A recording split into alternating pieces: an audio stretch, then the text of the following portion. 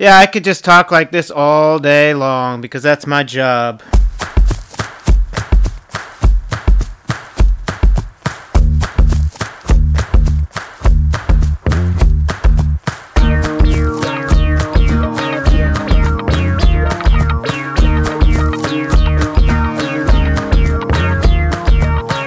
What's up, everybody? Welcome into Pace the Nation, broadcasting back here at Studio 1A in downtown Arlington, Virginia. Of course, I am talking about the downtown that is in Clarendon. I'm your host, Chris Farley, back again for episode 238 of Pace the Nation. A big show to get to. Excited to have my full crew intact with me. Across from me, it's Julie Cully. Julie, what's up? Hey. I'm really excited about this episode dedicated to bits. We've been talking a lot of bits recently, and we will talk more bits. We'll tease the audience, and we'll get into the agenda here in a second. But we will be talking bits, and Julie and Docs will determine whether this is a good bit or bad bit. And let's bring in Docs from a bunker in Arlington. It's William E. Docs. Docs, what's up? I'm feeling kind of upset with you guys today because I shaved my beard and neither one of you noticed or said anything. I'm sorry, Docs. Dude, it was really insensitive of us. It looks like you lost 10 pounds. Wow. And you probably literally did lose 10. It's not like looking good, Doc. It's not like the beard makes the camera make it look like you lost 10 pounds. You actually lost 10 pounds on your beard. Well done. Yeah. I mean, just to explain the joke, one of Farley's favorite wheelhouses, they can't see me. We're not in the same room. Correct. I do like to explain the joke. I feel like that was pretty obvious. I said you were in a bunker somewhere. Yeah, I know. Actually, when you said that I was calling in from a bunker, I was like, man, they just ruined my joke. Docs, what spurred you to trim the beard or cut the beard off? Well, first of all, I do want to say I'm not in a bunker. Only cowards hide in bunkers. Second of all, I have an event tomorrow night that I wanted to look good for. Okay. Is this an in-person event or is it a Zoom event? It's a Zoom. What kind of event? Good question. It's a Zoom event, but I wanted to look younger rather than older, I guess. Yeah, all right. I like that. Can you screenshot it for us so we can see what you look like? Yeah, we will tweet that out at Pace the Nation. No, that's that during the show. The one thing I like about us not following through with our tweet promises is that we don't have to follow through with that one. All right, well, we do have a big show to get to. We will talk bits. Excited to have, this is more than a bit. This is a legit, real deal thing that our guest accomplished. We talked about him last week on the show. It's Johnny Gregoric's going to be on the show. He set the world record for the Blue Jean Mile a couple weeks ago. We're going to talk to him all about that and what he's up to. He is I would say, one of the favorites to make the Olympic team in 2021 in the 1500. So excited to have ASICS athlete Johnny Gregoric on the phone with us today. We'll talk about Blue Jean Mile. We'll talk about his running, the Olympics, everything else that is going on in his world. I have a quick question. In regards to evaluating the bits, can we separate out the actual bit that was completed? Because I think we could have the topic of what he actually went after could be a bit, but the way he executed it may not be a bit. Right. Does that make sense? Yes. Running a 406 mile in jeans is not a bit. Do you guys not listen to me on the show? I mean, do you not? Oh, is that what you said? Do you not listen to what I said last week? I don't get it. Yeah. All right. Well, I'll go re-listen to the show because what did you say? I said that. Is that what you said? I said I don't even know if this qualifies as a bit. Yes, because it's so impressive. Right? So I'm just following up, Docs. I'm bringing people back. She's we'll talk about the topic. Point. Yeah, I'm underscoring it. There you go. All right. Well, excited to have Johnny on in a few minutes here. We also want to talk some Olympic stuff, and there's some kneeling conversations happening at the Paralympic Games and the Olympic Games. So we'll talk about that. Docs has a rant. Those are always entertaining. We will talk to Docs about what is on his mind. And also, and divisive. we also That's the bonus piece, Doc. we will follow up on a story from last week, the Brown track and field, and what's happening there. And then I got a follow up to that. The director of track and field at Virginia had a few comments this week as well. But before we get to Johnny, a lot of great feedback on these last 2 weeks. Really appreciate everybody's giving us some social media love. You can always go and give us a 5-star review on iTunes. So don't forget about that. And we will read your 5-star reviews. That's just a cheap plug. But one thing, Docs,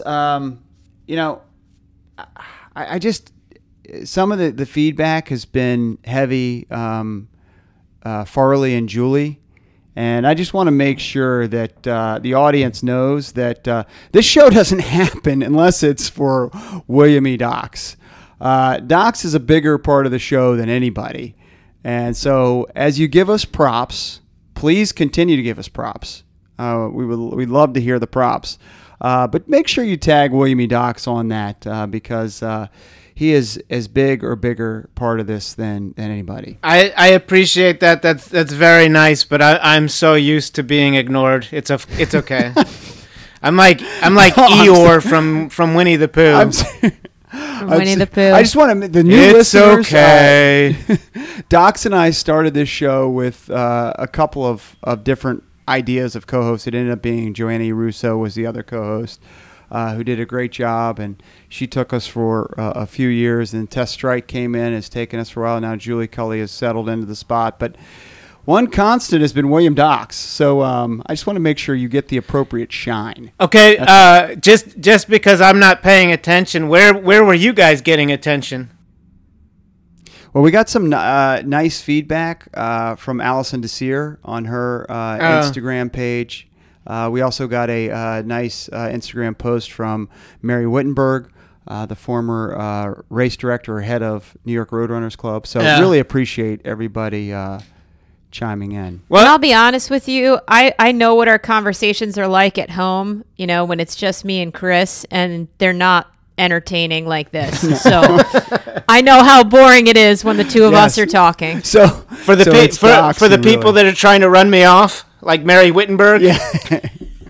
And I also want to say, before we get to Johnny, and I feel like this is an apology segment for Docs, and it's really not. It just is. This is kind of came up. I was thinking about this on the way over, but you not being in the room makes it a lot harder to contribute to the interviews. Yeah, I was just going to say that too. I was going to say probably part of the reason why Allison didn't mention me is because I said 3 words while we were on the phone with her. But it's like doing these conference calls is really difficult. It's not being in the same room.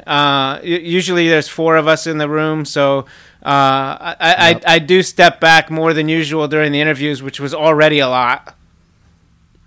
Right. Well, I just wanted to mention that. I appreciate that. I did want to thank everybody. All right. That was a much better apology than the post-marathon trials apology that went on. You're right, nice Julie. job. A little bit more direct. Yeah. Good work. All right. She's referencing our trip to Atlanta. So, hey, if you're new to the show, you picked us up because of all the press from Allison, go back and listen, at least to the last 5 shows and get some context for what we're talking about. Highly recommend the content. All right. Also highly recommend our next guest. Really excited to be joined on the phone by Olympic hopeful and current world record holder of the Blue Jean Mile, Johnny Gregorek of ASICS, joins us next here on Pace the Nation.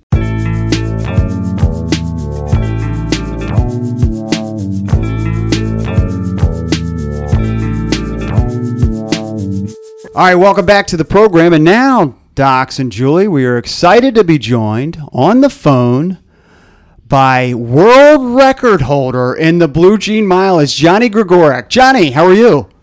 Good. How are you? Thanks for having me. Now, have you been introduced? And yeah, absolutely. Thanks for your time. Have you been introduced before as world record holder, or is this a first? Well, I've done a couple of things since the race where they've introduced me, but it never gets old. Yeah. Johnny, are you disappointed that it's world record of Blue Jean Mile, or is that like a bigger point of pride for you than the rest of your accomplishments, than the rest of your accolades? Yeah, I'm for now satisfied with the Blue Jean Mile world record. Some of those world records, they're pretty tough, like 3:43 in the mile and that sort of thing. So you got to take your baby steps, and you got to be happy with what you get along the way. So you got to live in the moment. And for now, it's the Blue Jean Mile world record. Tomorrow, maybe it's the real world record. That's right. I love it. All right, we're gonna start somewhere. We're gonna get into all that. Really excited to have you on the show. Where are you now? I'm in Ardsley, New York. I live just north of New York City, about 30-minute drive north of the city, and that's where we train. And it's the Hudson Valley. It's got beautiful running trails and a great track that we work out at and stuff. So it's been a good place to be quarantined for sure. Are you able to get together with teammates now? You run with the New Jersey New York Track Club, correct? Yes, you got it. Yeah, for a long time we weren't running together. It was mostly just out on trails, solo, that sort of thing. But now we're sort of having small groups getting together here and there. And yes, it's been really nice to get back to that. How's running going? It's going well. Yeah, we're for the longest time, it was just kind of in a holding pattern, trying to figure out what the next move was going to be or when the next race was going to be. But it looks like there'll be some stuff in August coming around. So now we're getting to, get a little more serious with the track workouts and get a little more tuned in on some speed work and more race-specific stuff. Whereas for a while, it was tough to get on the track and it was tough to have the resources we needed. So it was just sort of waiting. And now you can kind of see the light at the end of the tunnel when it comes to some competitions coming around the bend. So we're excited and starting to get after it. Johnny, tell us about those competitions. Tell us what's lining up. It looks like there's going to be some races in like the South, in like Tennessee and that sort of thing in August sometime, mid-late August. And I think it's going to be really small fields and that sort of thing. And the events will be, spaced out in time, but like socially distanced and whatnot. But yeah, it's exciting just for there to be something. And then I think there's still some stuff on the schedule in like September, October even, that's coming together. So it could still it's going to be very abbreviated, of course, compared to a usual year of running, but it'll be at least something to get us keep the competitive juices flowing and have some fun and race. Now we just mentioned you run with the New Jersey New York Track Club, but you've had a long kind of standing relationship with ASICS. Talk to us about and I got to thank Chase Fleming and the crew over at ASICS for connecting us. Talk to us about ASICS. Absolutely. Well, I've always had sort of a relationship for ASICS. Like growing up, my dad did some promotional work for them and that sort of thing, and then eventually he started working for them. And then as I was coming out of college, out of Oregon, it wasn't like I was some highly touted or sought after athlete or anything like that. And ASICS was good enough to have taken a chance on me and offered me the opportunity to be sponsored by them, and so I was obviously grateful and quick to take them up on it because I love the shoes and I love really what they're all about. It's just a great company, and the motto of the Anima Sana and Corpore Sana, sound mind and a sound body, is always kind of a cool. I really like that mantra, and I think that the people who work with ASICS and the people I've worked with there all kind of embody that, and everyone's it's kind of like a family. Everyone's super helpful and kind, and it's just been a lot of fun to run for them, and they've always been very supportive. And yeah, they've support, even though the New Jersey New York Track Club has other sponsors. They've allowed me to keep training with them, which has been awesome because it's been really beneficial for me to have these guys as training partners, and then I still get to wear the ASICS and rock the gear that I know and love. I've grown as an athlete while being sponsored by them, and they've always been there for me through the ups and downs, and it's been a great relationship. Yeah, we absolutely have the same great relationship with them here at Pacers, and They've always been a top brand. There's just a tight group of athletes that you're one of, Yeah. so, which is really cool. Yeah, absolutely. So who's coaching? Who's coaching you right now?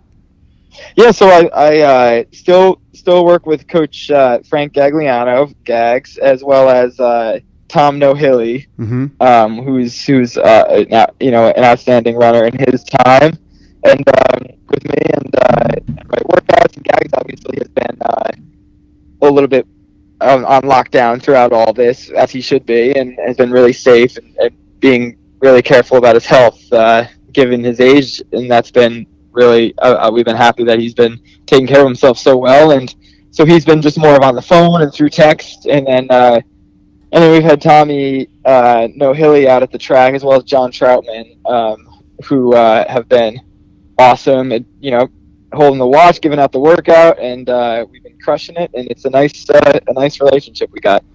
Now, from the Runner's World article about the Blue Jean Mile, world record mile, sounded like Gags was out there, socially distanced, but could you hear him during the race? Yeah, absolutely. He was. You can always hear him during the race. So Jewel used to run for Gag, and it didn't matter how big the stadium was, you could always hear him throughout. Oh yeah, he was like, "Squeeze it," yelling at me, which is a riot, given that I was like wearing blue jeans the whole time. Even in the middle of the race, I was like even aware of the absurdity of the situation. That's Gags like getting super riled up about me alone out on the track in jeans. But it was awesome, and he was socially distanced. I wanted to go say hi. He was like, "That's close enough." When I was like 20 feet away, I was like, "All right."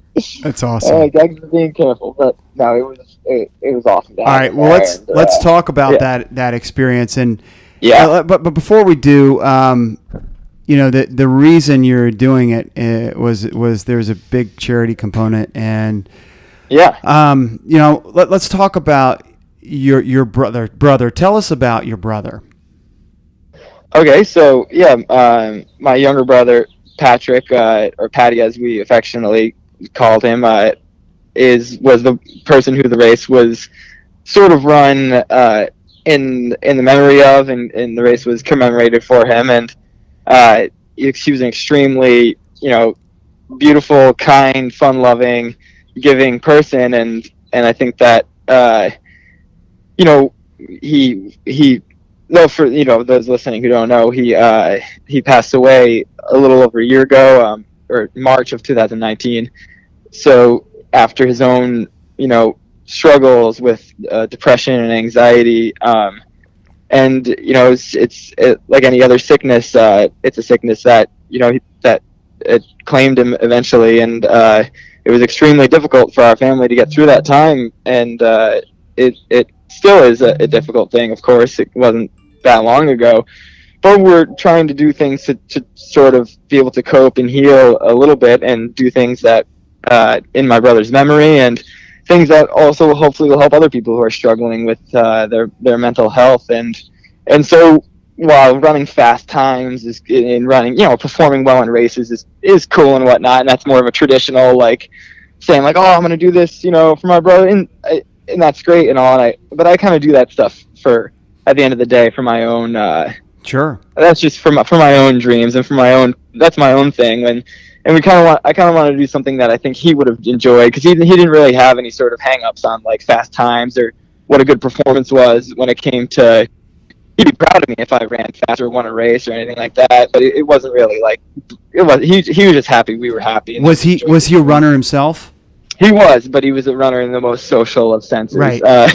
So he was very much there he was there to have a good time. And so, he didn't have any sort of hang-ups when it came to how fast we would run or anything like that. He was more excited just that we were happy and that we enjoyed the sport. And so I think that May was Mental Health Awareness Month, and my family and I had kind of been tossed around the idea of different things we could do and want to continue to do in the community to raise awareness for mental health. And just given the situation with the virus and everyone being on lockdown, we figured it was a time where people could use a pick-me-up, and could also use the people who are suffering from a mental health condition could probably use the help when it comes to needing the resources and needing the at-home care. That's because when they can't get out of the house, obviously, some of these people with various conditions who need to see people were probably having a really difficult time. So it all kind of came together, and I decided to do the Blue Jean Mile as sort of this silly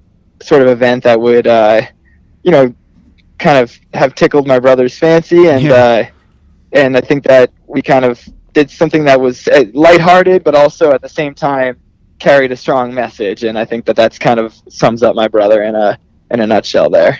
So you raise funds for the National Alliance on Mental Illness. Yes, you got it. Yeah, and your goal was a which I would think a lofty goal of $3,000 to $5,000, right? Initially. Yeah. Initially, we totally were like it. Really, I can't overstate enough how much when we started. It was really just we were just kind of doing it for me and my family as this fun thing, and it was just gonna kind of be like, I'll tell people that I'm gonna do it, and then if they want to donate a few dollars, and it'd be really cool if we raised a couple $1,000 and I run it, and it'd be fun, and it would be really nice, and then it just kind of exploded, and so it kept kind of steamrolling, and I think people were just looking for something to watch and like something to follow, and I was able to provide it, and that was and it kind of it gained a lot more popularity than I think it otherwise would have. But everything happens for a reason in that sense, and I think it was just the right time to have done it, and people really were so generous and came out, and my family came down and surprised me at the race, and people showing support from throughout the country were like making such generous donations, and I'm going to be buried in writing thank you notes for the next 10 years. You're going to have writer's cramp, man. $31,000 raised. Unbelievable. Yeah. Really cool. Including $5,000 donation from Levi Strauss & Company. Yeah.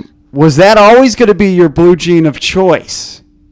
Yeah, so I've always liked Levi's, and I just kind of think of them as like the classic American jean, and I wanted to wear because people are talking about the event was made up by my friend Paul Snyder, and it was kind of started out as this thing where it had to be 100% cotton and all these special regulations, and then people started running in jeans that were kind of half spandex, half jeans, and there's like the whole jeggings thing, right? So I kind of wanted to set the precedent of like them needing to be real rough and tangle, like cardboard feeling jeans, right? And gotta keep it pure. Yes.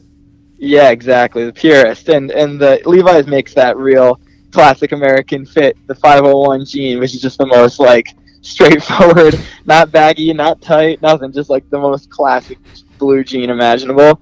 And they were super awesome about it. Yeah, they donated really generous $5,000, and then I actually just yesterday put the jeans I ran in the mail, and I sent them to their headquarters because they're going to put them in their like archives. With, like, no way! Their wall of fame?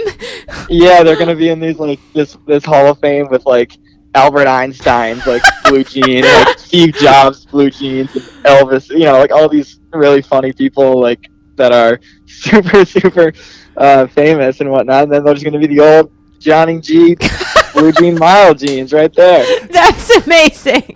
Now, are we going to be able to go? Can we send the Pace the Nation audience to go see these? Are they going to be on display anywhere? Is there some Levi Strauss Hall of Fame somewhere that we need to know? Yeah, I think it's in San Francisco, and I think there's like it's just the headquarters. They just have a historical or like a visitor center area or something like that has like a stuff on display, I guess. I'm not sure actually the details of it. They told me to come by when I'm in the Bay Area, but I'll have to let you know. Oh my gosh, that's incredible. That is amazing. So you obviously have to train for this thing. You ultimately run 4:06 and set the world record. And we'll get into that, but you obviously have to train for this with jeans on. I would imagine. Like what you're probably doing your regular training, but adding some running in some blue jeans? Yeah. It was a lot of people asked about the training in the blue jeans thing, and it was mostly just normal running training. And then I would just put on the blue jeans every like once a week and do some strides in them or something. It was mostly just getting a feel for how they feel, and so I could just kind of imagine it. But I didn't want to it doesn't really make any sense to have actually trained in them because they can only it could only hurt you, and it could only you're gonna be psych you out. chafed. You don't want to be. I wanted to hear all about if there was chafing or not. Yeah. That's like. Yeah, there was no chafing because it was such a quick amount of time that I spent in the jeans. It was only the 4 minutes. I really just put them on, did a stride, and went. And other than that, I really did very little in the jeans, and because they were pretty uncomfortable, and I understood that, and I was just I wanted to just put them on in the day and let it rip, and I figured, whatever. Yeah, right. Farley, he's basically saying that if you or I wore jeans, we would be on the track long enough for it to chafe. But since he was only on the track for 4 minutes, it really didn't cause him any issues. That was That's where we were going with that. I got the message, Doc. So it's a good call. I think nobody would chafe that bad. I'll say. I would say if anyone did a 5K in jeans, 5K plus, you'd be in trouble. See, this guy's in the tank for Levi's too, so he's not going to speak an ill word about Levi's, nor should he. I mean, he's in the Hall of Fame. Right. Exactly. I don't want to lose my spot. Absolutely. Johnny, what about the sizing? Did you go up a size? Were they a little short at the bottom? Like, did you try on a couple different pairs? Like, how did that work? Yeah, I wore just a slightly bigger than I usually wear for a jean size or for a pant size, and that just gave myself a little bit more of for the stride length, and that seemed to do the trick. I think I usually wear like a 30-31 or something like that, and I wore like 32-32s or something. So I gave myself a little extra room. A little extra room. And a belt too, right? And a very thin women's belt. And Asics did a nice job, a nice thing of making up a special makeup pair of shoes too, right? Yeah, they're incredible. Really nice memento of the event, and they're the traditional the spike that I usually wear. It's called the gun lap, and then they tricked them out with denim laces and denim trim across like the Asics stripes, and like an Asics symbol on the back with like a denim Asics symbol, and then the tongue of each one of the tongues says NAMI, which is National Alliance of Mental Illness, and the other tongue said Patty. So it was awesome. They were extremely cool, and I've got them proudly displayed in my room now, which is great. And you can see all this content. Johnny's on Instagram. It's Johnny.Gregorek on Instagram, and you chronicled a lot of this stuff. And there is a picture of the yellow spikes with the blue jean accents, which is really cool. Nami Patty spikes. So absolutely super cool, man. So all right, let's go to the race. So the world record, I believe, beforehand was 4:11. You on a regular, I would say probably if you went out and did a time trial, you probably feel pretty comfortable about breaking 4:11, right? I mean, so that isn't super difficult, but throwing in the pair of blue jeans and the pressure of the day, I mean, did you feel like you had it in the bag, or you had to be a little bit uncertain?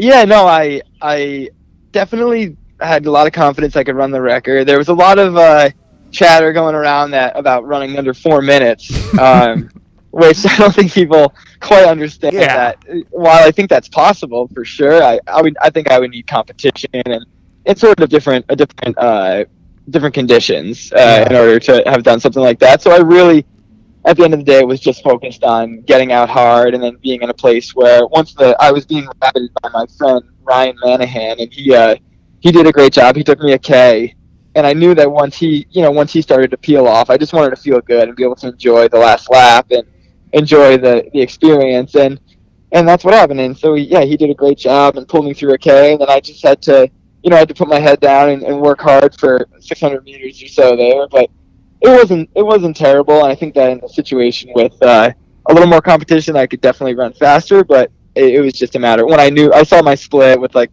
400 to go, and I knew that if I ran like a 60-61 or something, okay, I would still get. I was going to say you didn't have to run like a 55 last lap.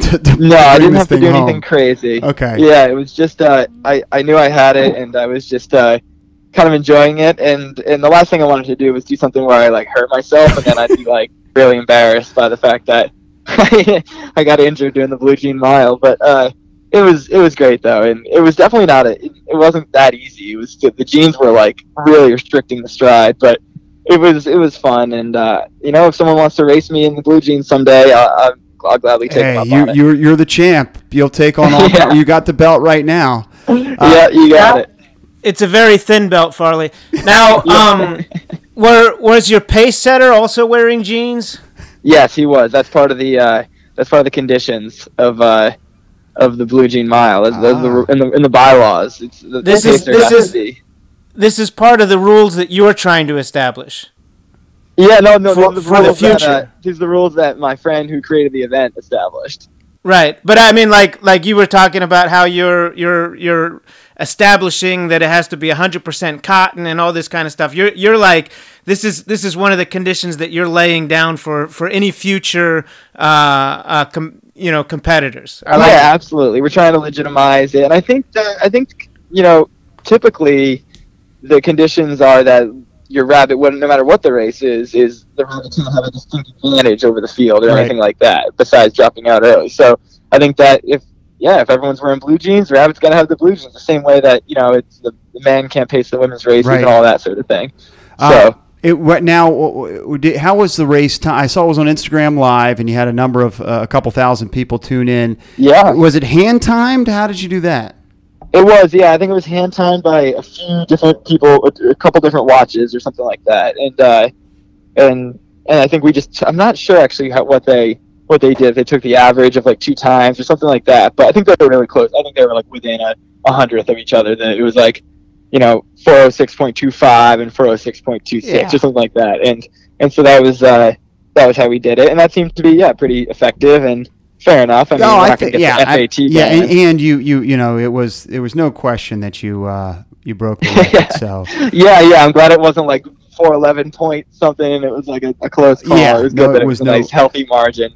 So we have been discussing on the show the last few weeks bits because and we tried to define what bits are, but running bits. And we defined them. We went through a couple examples. We decided, we're the arbiters of the show, the hosts of the show. We're the authorities. Yeah. What was a good bit and what was a bad bit? This was a good bit. This was a very good bit that raised a lot of money. So kudos to you. Thank you. What do you think of the slow mile bit that's happening, or the dribbling the basketball around the track bit, or what was the other one that we had? There's a lot of okay, so bit's sort of like an even nicer word for gimmick. Yes. right there we go. Yes. Non-traditional. Yes. I think as long as there's a good intention and it's not something that's taking away from a more legitimate effort. I think that I'm pro gimmicks. The people the slow mile was sort of popularized and promoted by the Sidious Mag, which is an organization run by my friend Chris Chavez, who's very generous and really helped spread the popularity of the Blue Jean Mile and helped they made a really generous donation and stuff. So I can't knock the slow mile. I think I'm very happy, and I think that Molly Seidel has like the fastest, or that has the slowest mile. So you gotta think, and then that's like she's pretty cool. So if she's the record holder, then I'm all for that's it. Legit. And then it's legit, yeah. And then the basketball, sure. I mean, if you're not hurting anyone, you're out there bouncing the basketball around the track, whatever. As long as the general public understands that there's a very big difference between a 3:43 world record in the mile and a basketball mile and whatever it was. And I definitely bring that up because I want to this sport to be legitimized as we sort of switch gears here and talk about the Olympics and the actual season that's coming for you. I mean. What you did was fun, but you're competing at a very serious level, at the highest level of the sport. So I just didn't want to, I didn't want people to Just think you're the blue jean mile guy. Yeah, I don't want to be just the bit guy. You're There's a lot more to Johnny Gregorek. I mean, the guy ran 349 indoors, 349 indoors for the mile this past year. Last year. Yeah. 2019. I mean, that is unbelievable. So I think the people who are track fans will know, what is and isn't legitimate, and then as far as the people who just tuned in and thought it was funny and that's what they know me by, that's fine too, because at the end of the day, the people who don't really follow the sport well, it's really hard to impress them. Besides, unless you're like winning the Boston Marathon or winning Olympic gold, they don't seem to be that intrigued. So, the real track fans, I think, will know the difference. Yeah, no doubt. And the real track fans are excited about the Olympics next year. We're excited about potential races happening soon. Olympics next year. Yeah. Where are you in your cycle? I mean, you were obviously one of the favorites to make the Olympic team in the 1500. Then you probably got to, you were getting ready for the cycle of 2020. Now you got to ramp it back down, and your coaches are probably got that all figured out. But where are you right now? Yeah, so I'm definitely, you got to make the best of every situation, and we really use this time to just put in a ton of strength work and a ton of good mileage and a ton of good endurance workouts. And so I'd say I'm absolutely the strongest I've ever been. I'm probably in the best 10K shape I've ever been in, and I think that's going to lay down a really nice foundation for a nice long build up to the trials in 2021. For sure this summer and fall we'll get out there and race, and that's going to be just to kind of keep the competitive juices going and to just stay into the habit of racing and what you have to do to prepare for a race and to stay sharp competition wise. But none of those times or performances are going to count towards anything this summer besides just for the sake of bragging rights and winning. But because the World Athletics announced that everything's frozen until December, so you can't even run an Olympic qualifying time, and nothing counts towards like your ranking in the world or anything like that. So it's all just about doing it for the love of it, which is kind of a nice thing. We learned how to train for the love of it, and now we're going to learn how to compete for the love of it in August and September, and then we'll dial back a little bit, and then take everything and let all that training and competing sink in, and have a nice long build that goes from November to June of 2021, and then we'll be ready to rip, and I'm feeling really good about it. And you are feeling good. That's great to hear. How are you? Like, I mean, emotionally, it's got to been some of the toughest times of your life here with your brother passing away, and then you're gearing up for your shot at making an Olympic team. There's no better shot would have been for Johnny Gregorek in 2020, I would imagine. How have you been emotionally? No, I think that it's again we're trying to take the best of any situation, and of course it's been a really difficult and long process for me and my family of healing, and we're still just we're still trying to get through that, and we're still healing, and this was just one of those things that the Blue Jean Mile, the fact that it happened this way, and it might play into even things going even better in 2021, because it was an opportunity for me to share a little bit more of my story and to feel like even more connected with the running community, and to even have a little more time to heal going into 2021, and again, like I said, to build up that base and really attack it from being the best place possible going into it in a year from now. And yeah, I mean, it's just it's a long process, and I think that while 2020 would have been great, I like to think that 2021 I'll be in an even better place to get the job done. Now, you've referenced your family a number of times, and I know this is going to rankle Docs a little bit here, but we talk about on this show, Johnny, about Georgetown a good amount.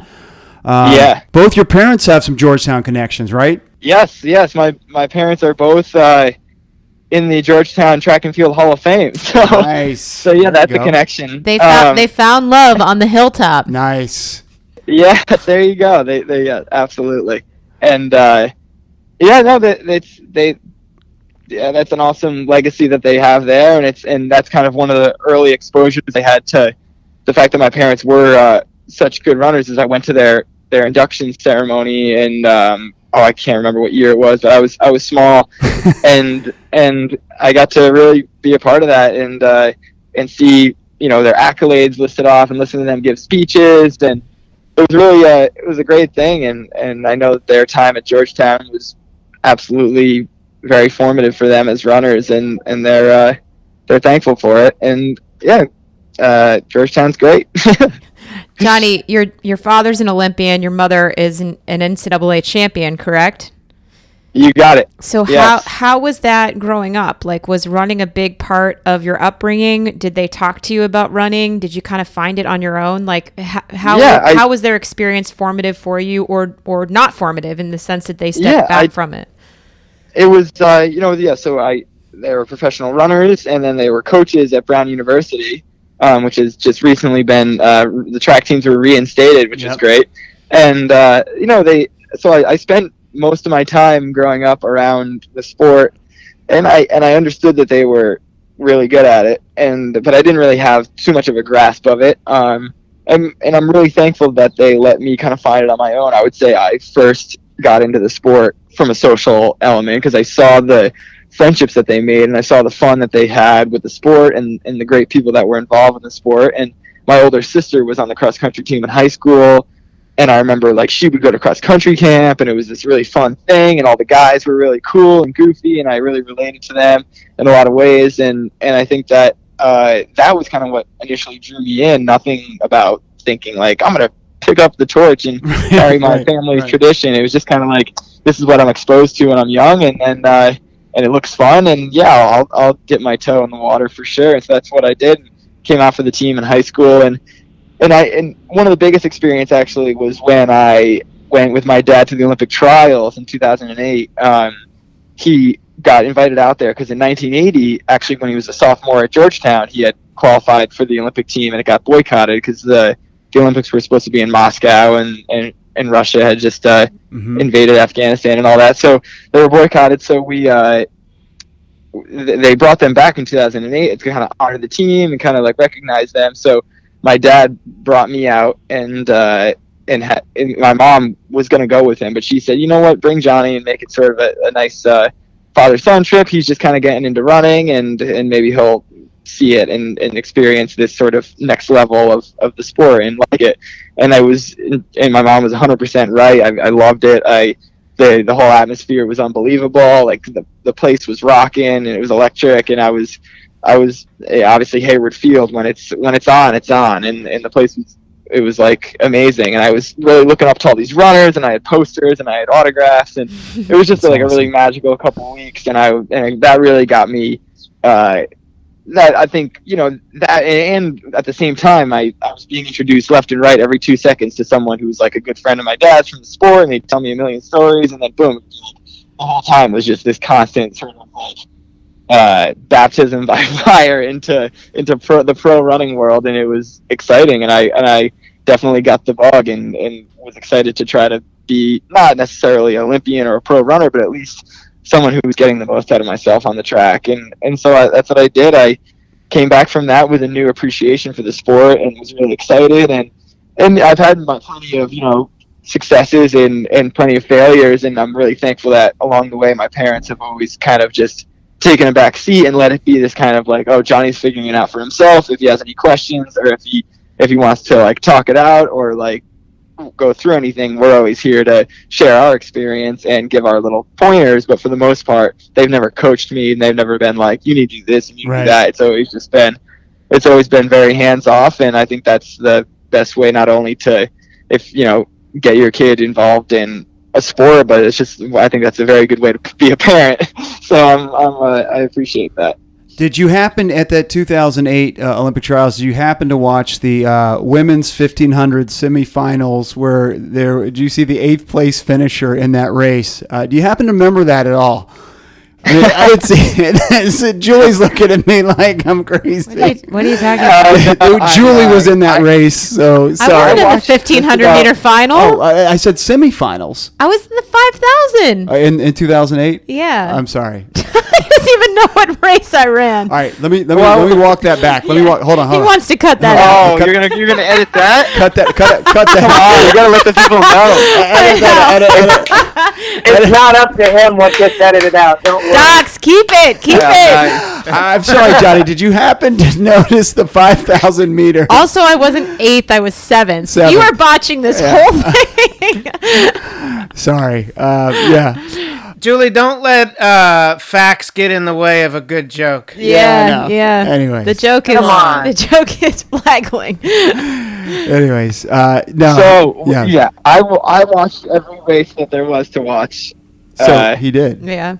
We were certainly fond of that trials too. I was coached by Matt Centrowitz at that time, so he was part of that 1980 team as well. So that was a really cool experience, like, you know, when they brought everybody back there. So when you're talking about that with your dad, I remember that moment. That was really special. I mean, it was obviously a huge loss not to be able to compete. I can't even imagine, you know, not being able to compete, making a team when it's like a lifelong goal, lifelong dream. But for your father was in 2 Olympics though, right? Yeah. So that was 1980, and then in 1984 he qualified, and that was then he got to go into LA, and that was all good. And then he actually got 3rd in 1988, also. 1992 in the 5K. So he just didn't have the standard, and so he didn't get to go, but. Oh yeah, my John gosh. Troutman won that race, actually. He got 3rd. Now one of your coaches. Yeah. Wow. That's Coming really full circle. Full That's circle, awesome. man. Wow. Full That's circle, awesome. yeah. So you and your dad, and we're going to let you go here in a minute. You and your dad are both sub 4-minute milers. Yeah. How many father-son? I know the Centros. How many father-son combos are there? Oh, I'm not sure. Not many. It's maybe 8 or 7 or 8. Yeah, something like that. Wow. Yep. That's an exclusive. I mean, it's not as exclusive as being the world record holder in the Blue Jean Mile, but it's pretty exclusive. Let's just say I'm thankful that a few of the people on that list have never put on blue jeans. Let's just say there's a few on there that would have definitely scared it in their prime. No doubt. But Johnny, I heard a rumor that you're planning on wearing blue jeans for the first round of the Olympic trials next year. Do you want to break that news on Pace the Nation, or is that planned to be broken later? I don't know where you heard that rumor. But I can't reveal my sources. It would be irresponsible. Yeah, I don't think that would be very smart. I have a tremendous respect for the competition in this country, and I think wearing blue jeans would be very risky. Maybe I'll wear my special Asics blue jean custom spikes for the first round. That could be a fun homage to my blue jean history. We'll keep our eyes out for that. Yeah. What's your favorite Neil Diamond song? My favorite Neil Diamond song? I guess it has to be Sweet Caroline, right? Because I'm a Boston Red Sox fan, and I would have guessed Forever in Blue Jeans. Oh, dang. I like America. The fact that he even knew, I mean, props to him, the fact that he even knew what a Neil Diamond song was. I was struggling. Well, He'd be a poor Boston fan. Everybody knows Sweet Caroline. Yeah, you go over a Red Sox fan, and they sing it at every game. Yeah, got it. That's true. I just wanted to add that it would probably be inappropriate for Johnny to commit to wearing blue jeans right now on the podcast that we were brought together by Asics. Asics might have a thing or two to say about that. Exactly. I think so. Yeah, exactly. Yeah. That's a good point. Asics is going to make some fresh gear for you for 2021. I can't wait to see it. Well, Johnny, it's been great, man. Really a fun interview here with you. Congratulations on your success for the Blue Jean Mile. You raised $31,000 for the $31,000 for the National Alliance on Mental Illness. Yeah, I mean that is just awesome, right? I mean that just gives me chills. It's awesome. Yeah, thank you. Yeah, it's just a testament to the community, the running community, and all the kind people out there in the world. Obviously, these past not only 6 months or 4 months, but past few weeks, it's tough to see sometimes that there can be kindness and generosity out there still, but people are coming through, and it was amazing, and I'm forever grateful. And again, my hand's going to be sore for months from all the thank yous I have to write. Well, dude, we really appreciate it. A big props to Chase Fleming and the A6 team for connecting us, and really a thrill to sit down and talk to you, man. Really appreciate it. It's Johnny.Gregorek on Instagram. And we got to get you on, and we'll talk some serious track stuff as we move down the line, and there starts to be some races, and you're gearing up for stuff. Do you want to tell them about the PTN bump? Oh, yeah, there is. Anytime that an athlete comes on this show, they do get a bump. Docs, how many seconds do they get? Well, the math, it's a 5-second bump, but it does decay over time. Okay. So you really should get on the track tomorrow, or I guess if the show comes out on Monday, you should get on the track Tuesday if you really want to take advantage of the PTN bump. So what's your PR? 3:49 in the mile? Yes. Yeah. So Docs, you're saying he can run a 3:44 after being on our show? Yeah, I mean, if he does it immediately, there is a decay. Okay. And what's the evidence of this bump? Who did this? Who got the bump? Well, I mean, Kerry Gallagher was the first one to PR after being on the show. Yep. And then we have like a lot of people in the marathon that have knocked 5 seconds off their time as well. A marathon 5 seconds. It's a little different. It's just general. I'm just saying, General. it's science. It's science. Yeah. General science. We have a team of scientists, and they did a very expensive study. Yeah. And the conclusion, we're just running with their conclusion. We had, we had Centro on the show too. I'm not sure we got 5 seconds. You may have gotten a second or two. He didn't race. We had him after the got Olympics, a gold medal, and then he didn't race. Yeah. That's true. Yeah, I guess. So the thing is, if you want, if and when you're ready to hit the A standard next year, you might want to come back onto the check show. in with us. And when we're all out at the trials next year, we can do a live show, and that will be like the ultimate PTN big bump. time bump. Yep. Let's just do one like 2 hours before the final. All right, well, we'll lock them in. We got them on record for that. All right, Gag, Johnny, Tommy, is that good with you guys? Yeah, we cool? got it. Okay. We got it. All right, got it. Locked in. That's awesome. This is great stuff. Johnny, thank you so much. Johnny Gregorek, thank you so much, man. All right, there he goes. Johnny Gregorek from A6. He joined us on Pace the Nation. We're going to take a quick break and be right back after this.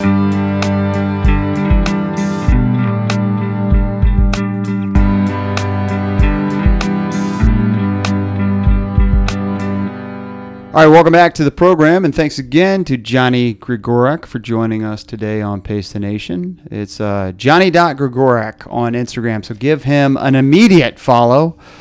And also thanks to Chase and the folks over at A6 for making that happen. That was a fun interview.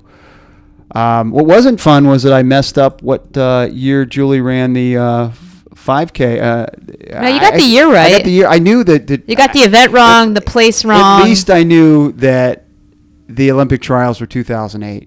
So I did know that. Julie, if you want any ground to stand on, what place did Farley finish, and in what event at ACC's his last year of school? Are you comparing those two events as equal? He is, yes. Yep. As far as life accomplishments between you two in the running field, yes. I'm gonna go with middle of the road. It's relative.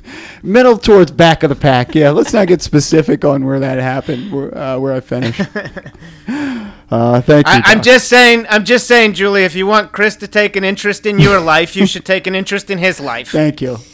Wow. Yeah, me finishing 60th place at ACC's. I think you'll feel differently if you come to our house and just listen to a conversation. Yeah, that's probably true.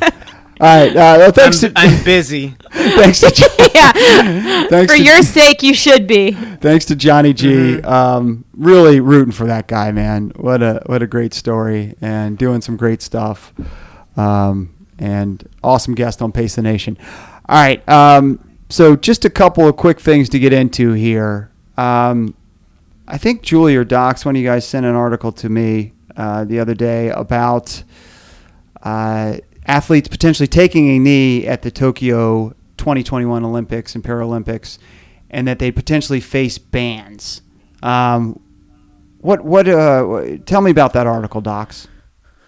Well, I mean, this is from the IOC, so this is not like the U.S. Olympic Committee or something specific in our country.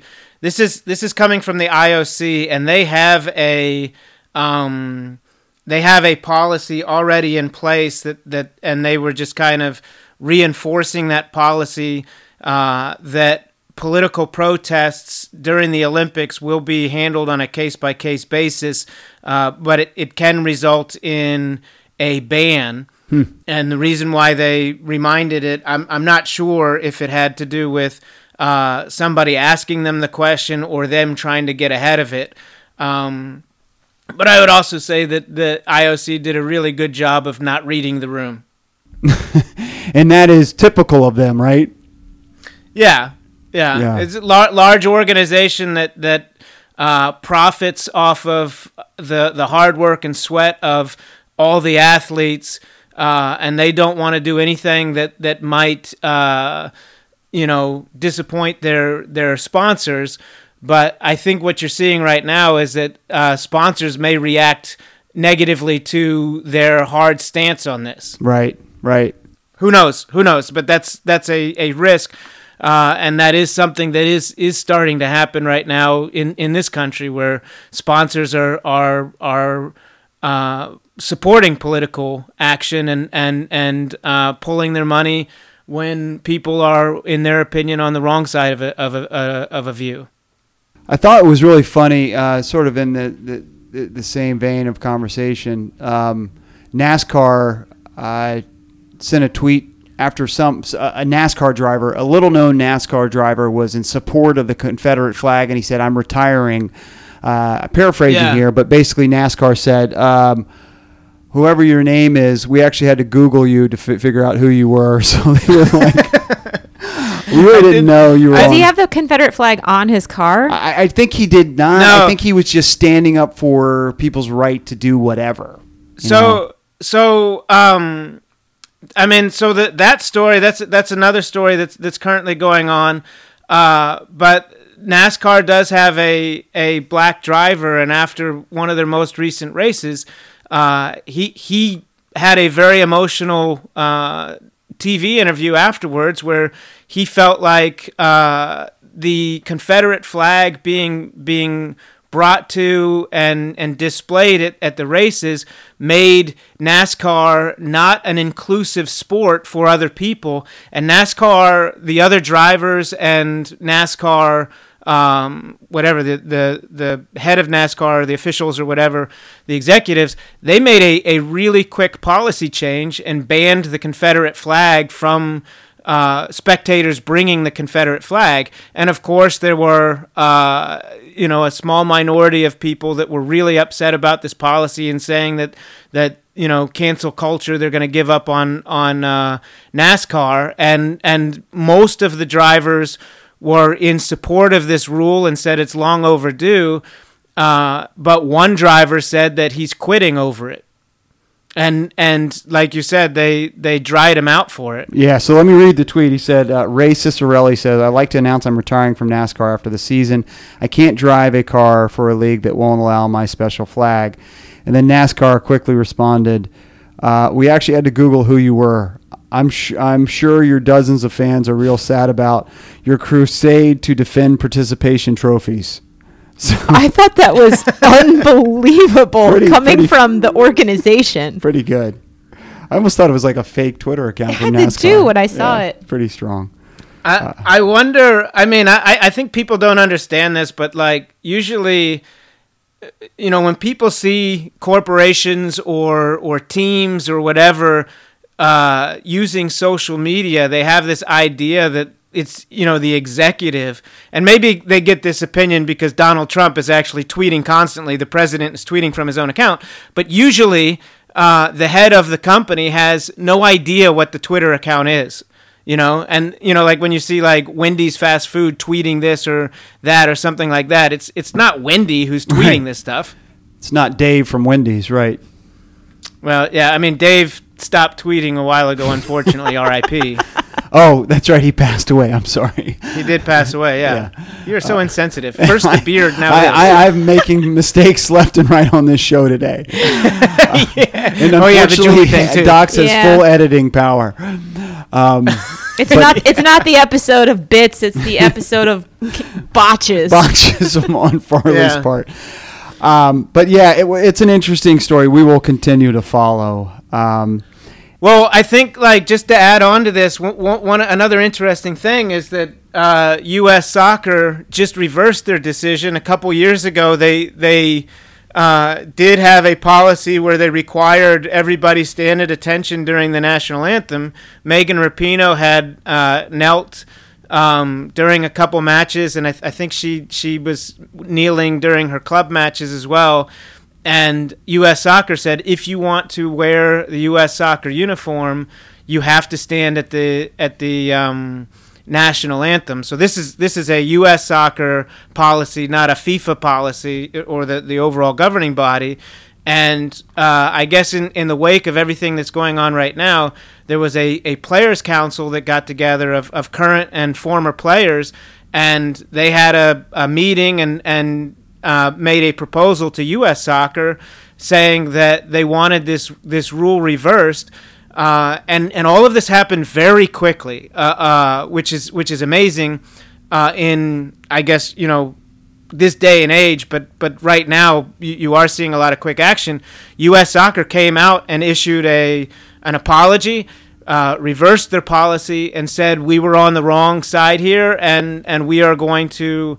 We're not going to punish any players who feel like they need to use this as a way to speak out against social injustice.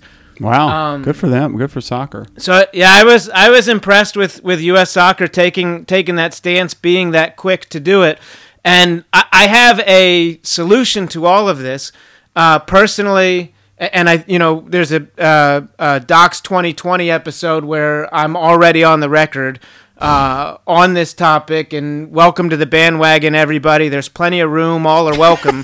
Are we getting into your rant right now? I just want to make sure we. No, not yet. I'm saving my rant. You can seamlessly transition into the rant if you like. Okay, maybe I will. Yeah. Because I am on a roll, and it is related to all of this stuff anyway. But. What I would say is that, and I believe I said this before, is my take is that I would like for this country to be in a place where everybody felt proud to stand for the national anthem, and if we don't want people having political protests during sporting events, let's change the culture of this country so they don't feel like they need to protest. I think that is. I think that's really well said. It's a simple concept, but I think it's exactly. It's pretty simple, but incredibly challenging, right? Yeah, so yes, I think one thing that's interesting that the players, in response to Drew Brees, we've seen in the last week or so, is that it sounds like people are trying to make a distinction between respect for the flag and standing for social justice. Am I correct in saying that? Because it seemed like the interpretation in the past was always the disrespect for the flag, the disrespect for the USA. It seems like there's a little bit more of an understanding now that it's not one or the other or the same thing, as much as it's people having a voice and an ability to stand up for social justice, and not necessarily standing up against the flag. Am I correct in saying that? It seems like that's been more of the conversation that people are trying to get across. They have. This has always been the message that these protests have nothing to do with the flag or disrespecting the military. There are some people who feel like this is an unacceptable form of protest, and there are other people that are saying that they're not protesting the military, or they're saying, I'm not protesting the military when I'm doing this.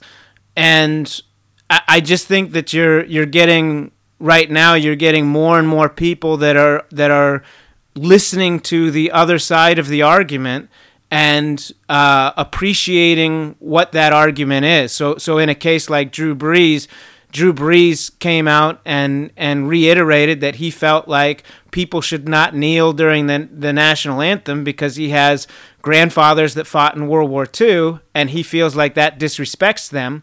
And he had a lot of conversations with teammates over 24 hours, and with those conversations, he changed his view and publicly said he was in the wrong and respects their right to peacefully protest in that manner.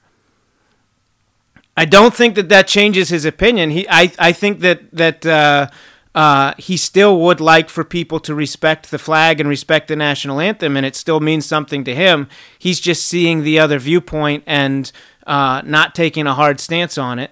And that shows great growth because people on two sides of an issue are able to communicate their feelings. And listen, which is the most important part. Yeah. All right. So we've been patiently waiting for your rant. Was that the rant or? No, that's not the rant. But it's like basically on the same line. So we can maybe combine it all if you want, if that makes you feel better. But I did I did think the article Julie sent us about the IOC and kneeling during the Olympics, I think that was a great topic that we would talk about anyway. But I've seen like discussions about military installations that are named after Confederate generals, and that's kind of in the news right now, and they're passing legislation in Congress about changing the names. And I just wanted to go on the record. I was born in Fort Bragg. Fort Bragg is named after a Confederate general. He has a quick temper, requires a lot of structure, and was really poor with strategy. Does that sound like anybody you know, Chris? I'm not going to get political, but maybe. I was going to say me. Oh, okay. Because I was born there. Gotcha. Okay. But at the end of the day, General Bragg was a U.S. Army soldier who left the Army and joined a rebel force that fought against the U.S. Army. In whatever it was in the early 1900s, when all of these bases were built, the U.S. government bought land from people to build these installations, and in order to make the purchase, they had to promise to name the base after a Confederate general. I don't think they need to keep that promise any longer. You know, it's been over 100 years that we've had these bases. At the end of the day, and this is what I'll say, and it might not be popular with some people right now, but all of these Confederate generals were traitors to the American Army, and saying that we can't change the name of the base because it's disrespectful to the Army makes my head explode, because these guys should have been hung for treason. I asked my dad about this, and you know, he went to West Point. He's a West Point grad. He fought for this country in Vietnam, and obviously he was stationed at Fort Bragg when I was born there. And he said that he, while he was serving, it always felt wrong to him that all of these bases were named after people who were basically traitors to this country. And I respect his input on this a lot more than my own or other people's, you know? That's my rant. So, Docs, what's your recommendation for renaming the forts? Well, I mean, I think that Fort Bragg should be renamed Fort Docs. Because I was born there, right? And I'm a patriot, and I'll be the next president, so that would be appropriate. We'll pass that on to them. Yeah, I agree. So hopefully they don't change it before your presidency. Yeah, I know. Oh, so we should wait for that ceremony until after I retire as president? Yeah. Nah, they could change it next year when you take office. Okay, yeah. Well, maybe that might be a bad look too, like to start renaming things after myself while I'm in power. I'll noodle this. Yeah, but you were born there, you know? I know. You've got the inside track. Yeah. I'll noodle this. All right, this podcast, of course, is sponsored by Pacers Running. Pacers Running with 6 area DC locations. Pacers Running is for every run. We should be open, space-time continuum on Pace the Nation. We should be open at all, most of our locations as this podcast comes out. So excited to be open by appointment. Go to runpacers.com and you can get an appointment to be fit for shoes. So go there today, runpacers.com. Appointments are filling up fast. So excited to be open, and our staff is excited to see you, runpacers.com. Earlier on, Julie asked a quick question. Can I ask a really long-winded question? Yes, it's your podcast. Yeah. No, I was just kind of saying, nobody ever says, can I ask a really long, complicated question? They always say, can I ask a quick question? Right. Are there any restrictions now that you're opening? And you said to make an appointment. Do people have to make an appointment to come into the store? Yeah, we're it's different in D.C. and different in Virginia, but for the most part, you need to make an appointment. There will be some walk-in and walk-up availability as well, but the best way to do it, the best way to get fit for a pair of shoes is make an appointment at runpacers.com. But that is changing, quickly and continue to evolve as different jurisdictions go in different phases. So thank you for that clarifying question. Are you requiring people to wear a mask to come in the store? Yes, we are requiring people to wear masks in the stores, and we will provide masks for those who don't have them. But yes, we want people to have face coverings when they're in our store. This podcast is also sponsored by Random Row Beer. Random Row Brewing is in Charlottesville, Virginia. They are also recently open for business. You can, if you're in Charlottesville, you can check out Random Row Brewery. It's on Preston Avenue. I believe Preston Avenue, right, Docs? Yeah, on Preston Avenue. Correct. And open for business outside. Also, you can find Random Row Beer in Wegmans. All right, last week we talked about Brown demoting the men's track and cross-country team to club status, basically canceling the program as a varsity sport. And Julie had some very choice words. It was Julie's rant. I loved your passion. Thanks. And I'm actually, Docs, I'm glad you didn't cut that out. Mary Wittenberg, again, we've referenced her a couple times here. We really appreciate her listening to last week's show. She talked about how she enjoyed Julie's point of view on Brown. Hashtag women telling it like it is. Yeah, it was good, Julie. So, Docs, props for not editing that out. Thank you for not silencing me, guys. Yeah. Well, Julie, you said in the thing, like, you can cut that if you want. So, and we decided, no, it was good stuff. I would also like to congratulate you, Julie, because Brown University reversed their decision when they found out that this rant was coming on Pace the Nation. And they didn't want to hear my wrath. They got word of it, and so now it's a funded program again. So update, a little round of applause here. Yeah. Okay. Yeah. Brown did the right thing. Yep. They listened to the hundreds and hundreds and hundreds of letters that were written and sent to the university. The women of Brown Track and Field threatened to protest, essentially, their season in honor of the men's team. There was an uprising from other members of the Ivy League, a lot of people speaking out, alums, friends of the program, stakeholders in the program, current student athletes, parents, family, that all rallied together to overturn this decision.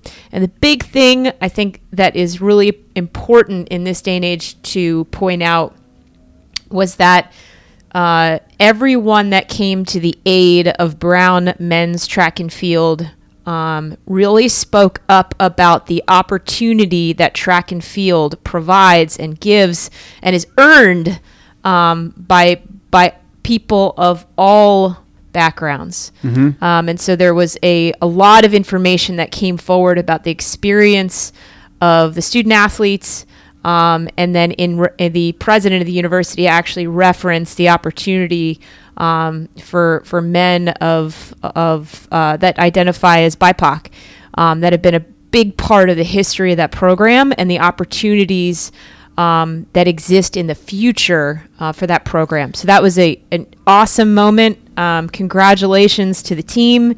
It's a huge win, I think, for the NCAA. It's a huge win in this day and age. And I'm really thankful for that, especially when we're seeing programs across the country be cut.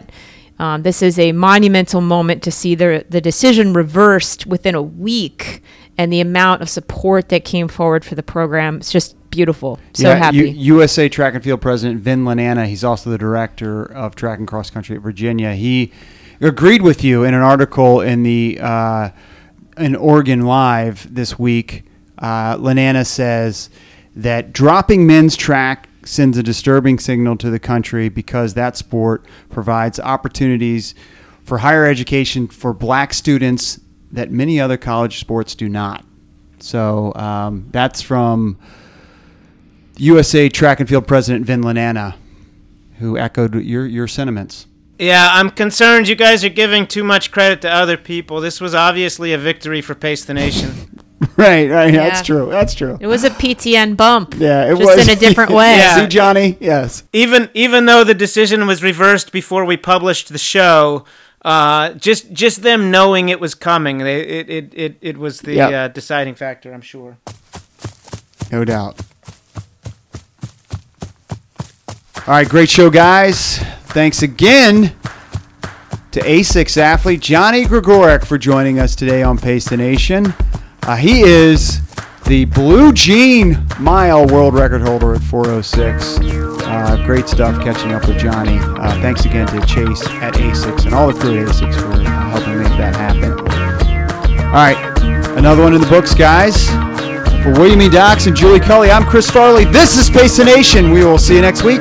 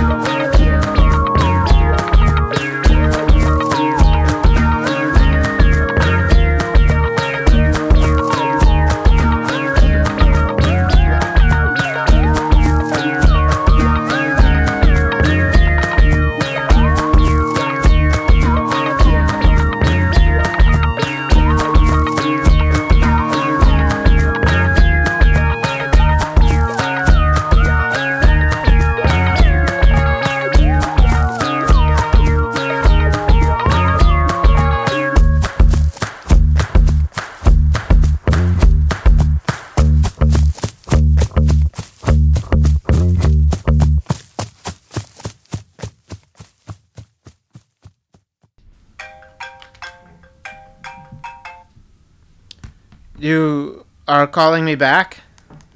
Better, much better. I don't know why. Okay. Oh, you had, the operator gave you a bad connection. Yes. So you just Correct. call back to get a different operator. Yeah, they work at the switchboards and they pull the cables and plug them into the appropriate phones. Oh, yeah. It sounds like a fun job. Well, it was because they used to be able to eavesdrop, listen in on every conversation. Would you like that, Dox, you think? Would I like to sit in a room and eavesdrop on conversations? Only if I worked at Buckingham Palace. That's it. I'm out. I'm tapped out. That's it. That's most of the questions. All right. What? Want me to go into my rant now?